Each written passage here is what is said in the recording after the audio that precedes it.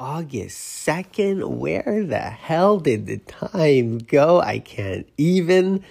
Man, oh man, this year is going by really quick, 2021, which is probably a great thing for many of us considering what we endured last year. But when the clock turned 12:01 a.m. on August 1st, I was literally screaming, not only because it's August, which is my birthday month, I'm August 5th. It was just like a reminder of just how quickly the time goes by.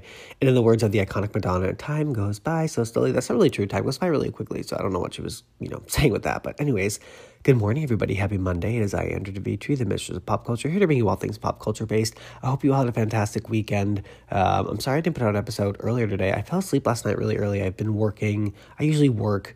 I record in the evenings into the morning because time zone wise, I'm on Pacific time right now, obviously, but I'm also going to bed much earlier because I'm still on East Coast time from my trip last week, 2 weeks ago, and I'm going back to the East Coast on Wednesday, so I'm trying not to get all jet lagged and screwed up in my time zone again.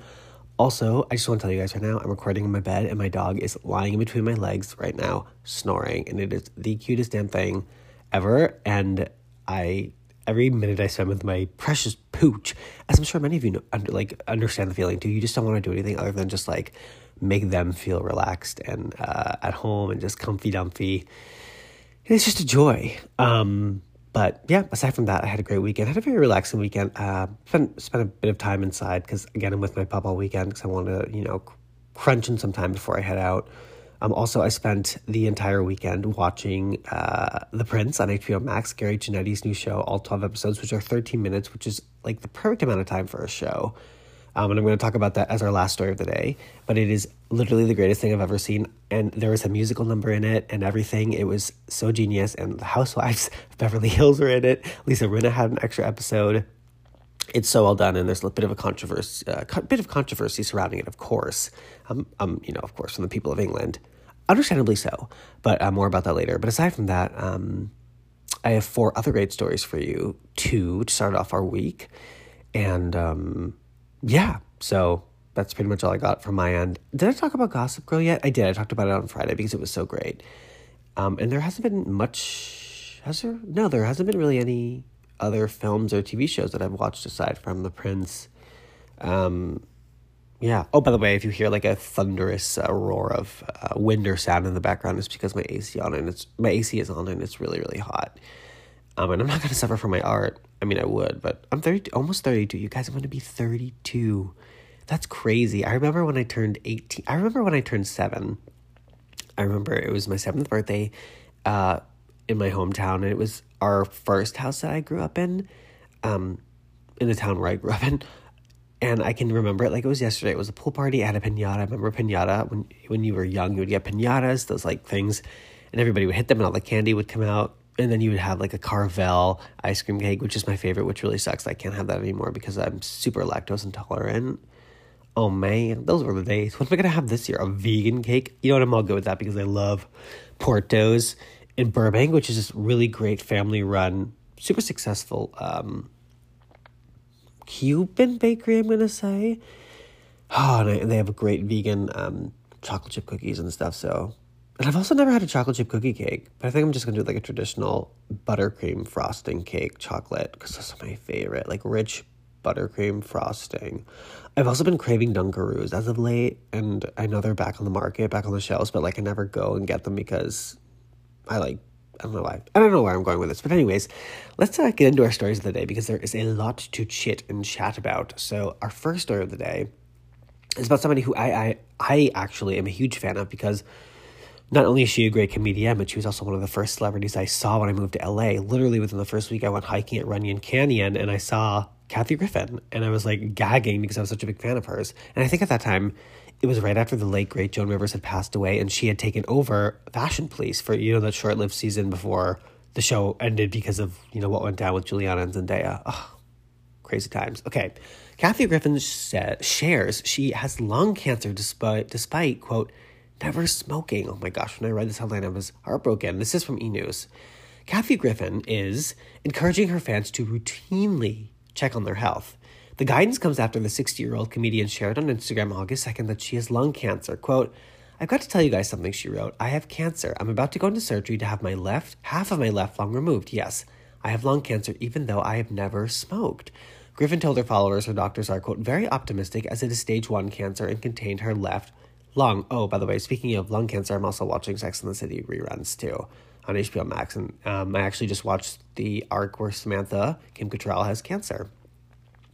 Quote, hopefully no chemo or radiation after this, and I should have a normal function with my breathing. E's former Fashion Police host continued, quote, I should be up and running around as usual in a month or less.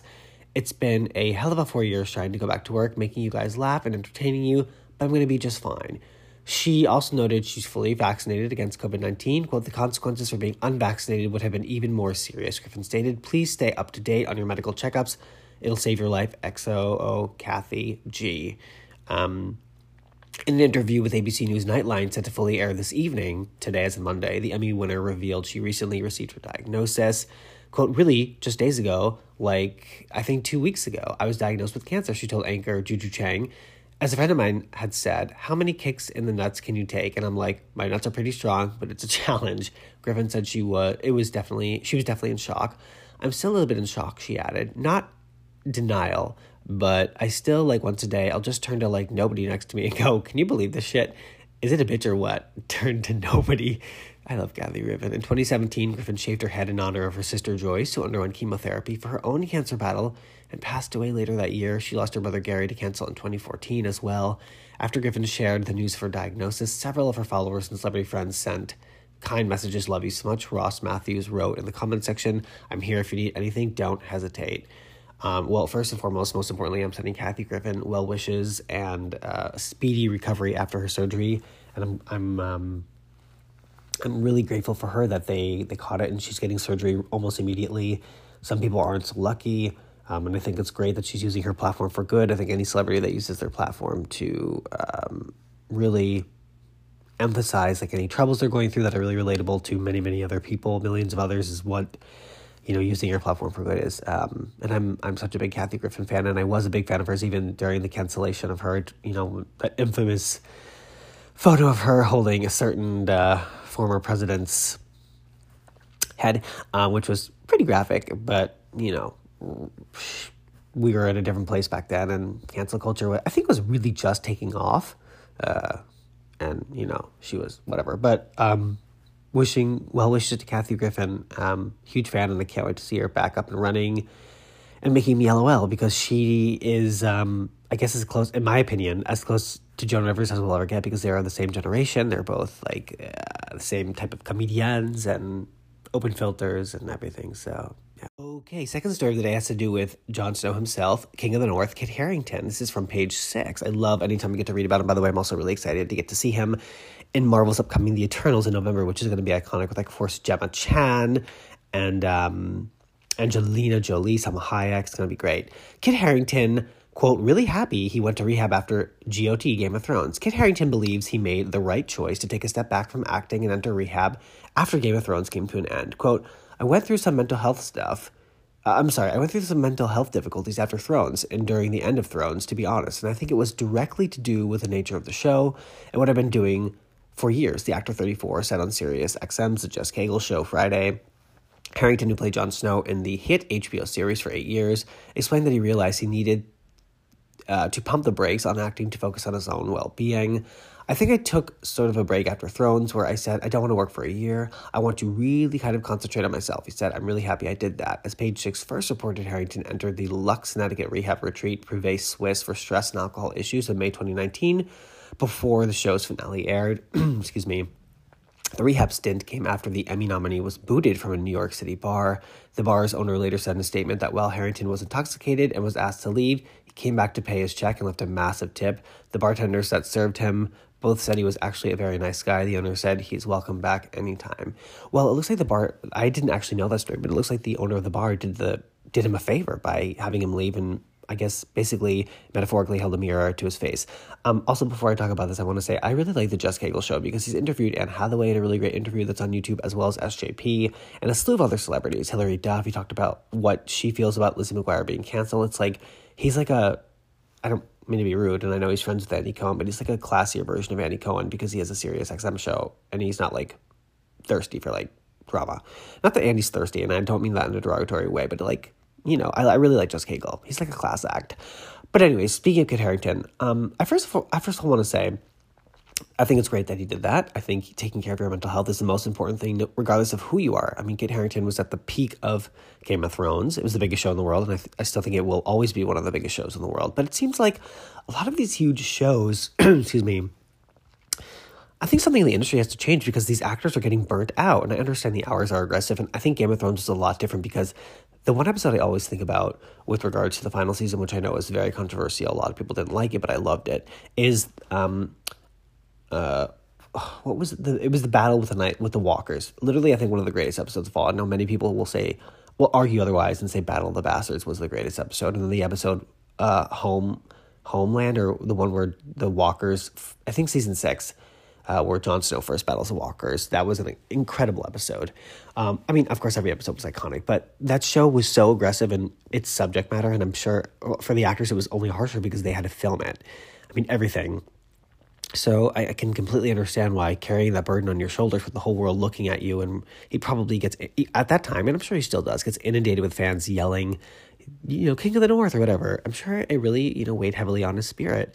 So, but it was so great that he was so open about this, and he's such a cutie, and I'm really looking forward to his really post-GOT successful career, because like I said, he's going to be in Marvel's The Eternals, and from what a lot of theorists and fans of the comics are saying is that his character is apparently like the next Captain America, or not literally Captain America, but figuratively, in that powerful, like all around strong savior type. So that's really exciting for him. And maybe that year off really helped him, get better roles. So I love Kit Harington, and I love that he's married to Rose Leslie. Love her. And I miss Game of Thrones. I'm going to rewatch it in like a year or so when I'm like in the right space. But yeah. Okay. Third story of the day is something I actually read about yesterday. And I have a lot of thoughts about this. Because it's about somebody, it's about growth, but it's also like in 2021, you're still using this kind of language. That is, of course, I'm sure many of you have read about this. Matt Damon admits he stopped using the F-Slur after his daughter explained why it's, quote, dangerous. This is from E! News. Okay, now first of all, in 2021, if anybody's using that word, you're just an idiot. And like, of course I hear the gays use it, and I'm a gay and I don't even use that word, but like when I hear it, it's not even like, it's kind of like, whoa, but it's also kind of like, okay, well, these are my people, so we can use it, because I don't know. Matt Damon is officially retiring this F word from his vocabulary. In an interview with UK's The Sunday Times on August 1st, the Oscar winner opened up about how he used to utter the derogatory term, one that many people use as a regular slur against members of the LGBTQ plus community.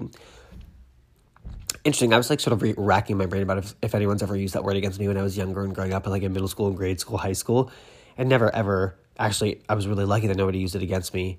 Well, I think I went to a performing arts camp, and I know people used it there, but it was always the gays who used it, like as like a, hey, I'm not going to say the word, but like, hey, the how, we are always like, hey girl, when, sorry, my AC's going on, so you're going to hear the rumbling now, but like, when gays address each other, like, hey, F, I mean, it's not good, but like, it's a gay using it to a gay, so it's not like they're using it in an offensive term, it's kind of like, but still, there's no excuse. Anyways, however, he decided it was time to remove it from his vernacular after one of his 4 daughters took offense to it. Matt told the newspaper that his child, who he didn't specifically name, had recently called him out for using the slur. Quote, the word that my daughter calls the F-Slur for homosexual was commonly used when I was a kid with a different application, the Stillwater actor explained. Quote, I made a joke months ago and got a treatise for my daughter. She left the table. He initially defended himself, sharing, quote, I said, come on, that's a joke. I said in the movie Stuck on You.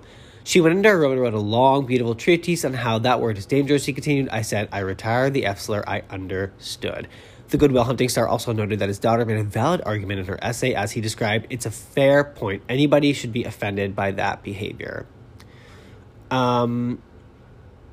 After the interview was published, Matt's quotes spread like wildfire online. Many expressed that they were flabbergasted by his remarks, including celebrities such as Billy Eichner, Dear White People showrunner Jacqueline Moore, and others. Billy wrote on Twitter, I want to know what word Matt Damon has replaced F with. I remember when that joke was that Ben Affleck was a dumb one and Matt Damon was a smart one. Jacqueline tweeted, because one is dating J-Lo and the other one is spending the year of our Lord, Dolly Parton 2021, bragging about how he just stopped saying F.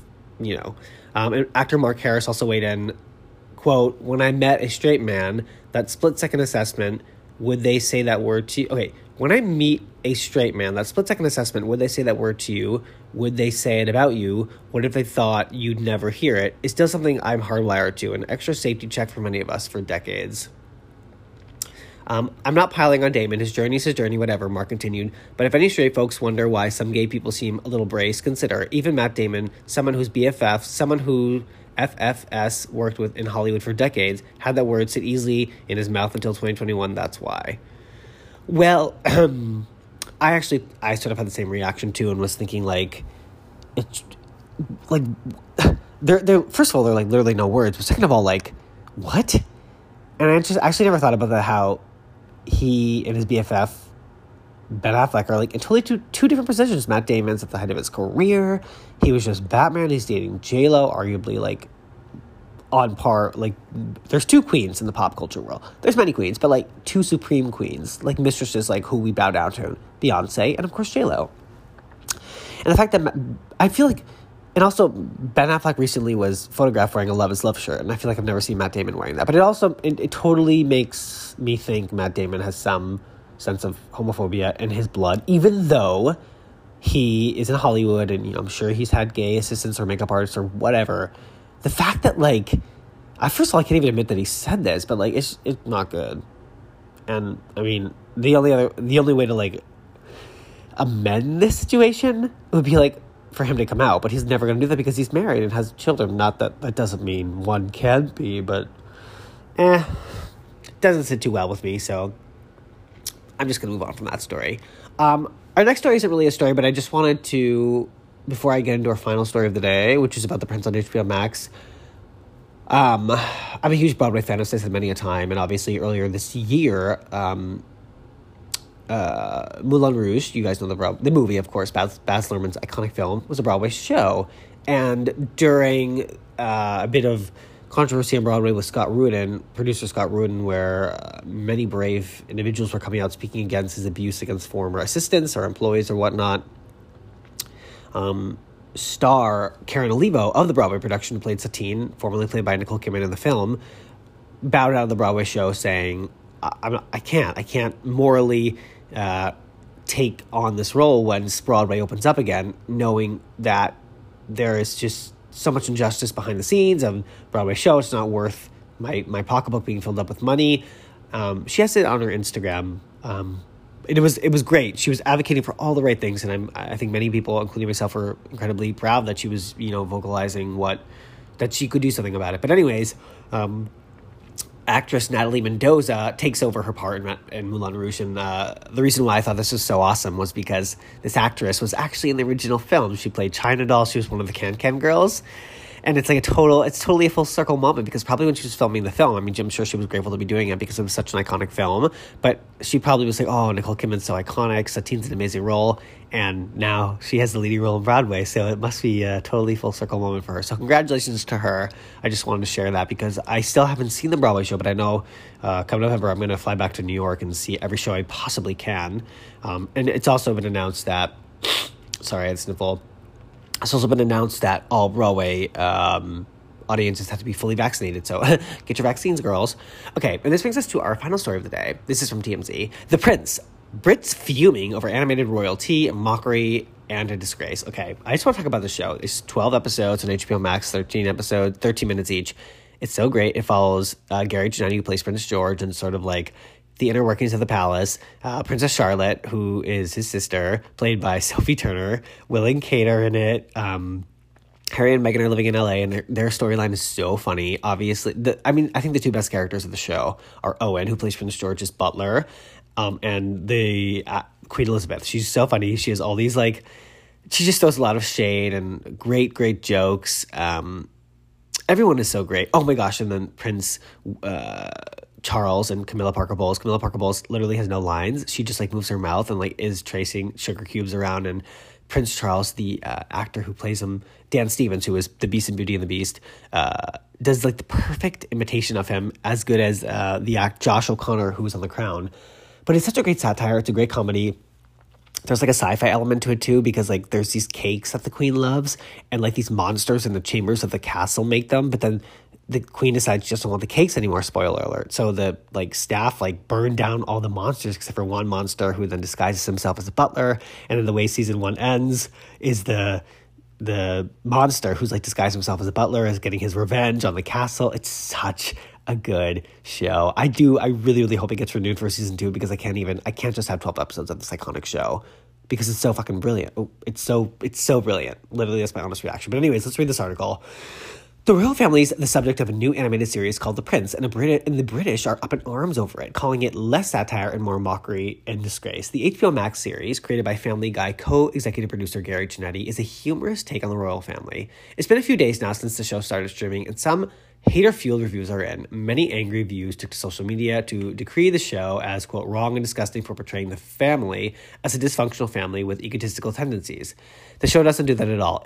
It's funny. It's jokes. It's not, and oh, by the way, before every episode, there's like a letter, like written in like medieval calligraphy or whatever, saying that this is all a joke. This is literally, it's just a joke. So it's like a spoiler alert warning in the beginning of every episode. They probably do that for legalities, which I totally understand. The show, starring Orlando Bloom as Prince Harry, also centers around 8-year-old Prince George, who is portrayed as a spoiled brat who orders staff around and forces kids to join his lavish playdates. Yeah, it's a joke. It's not like... I can't.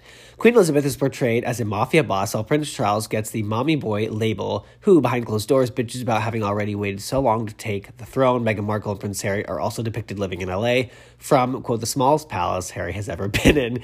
The animators also pushed the envelope when it came to characters.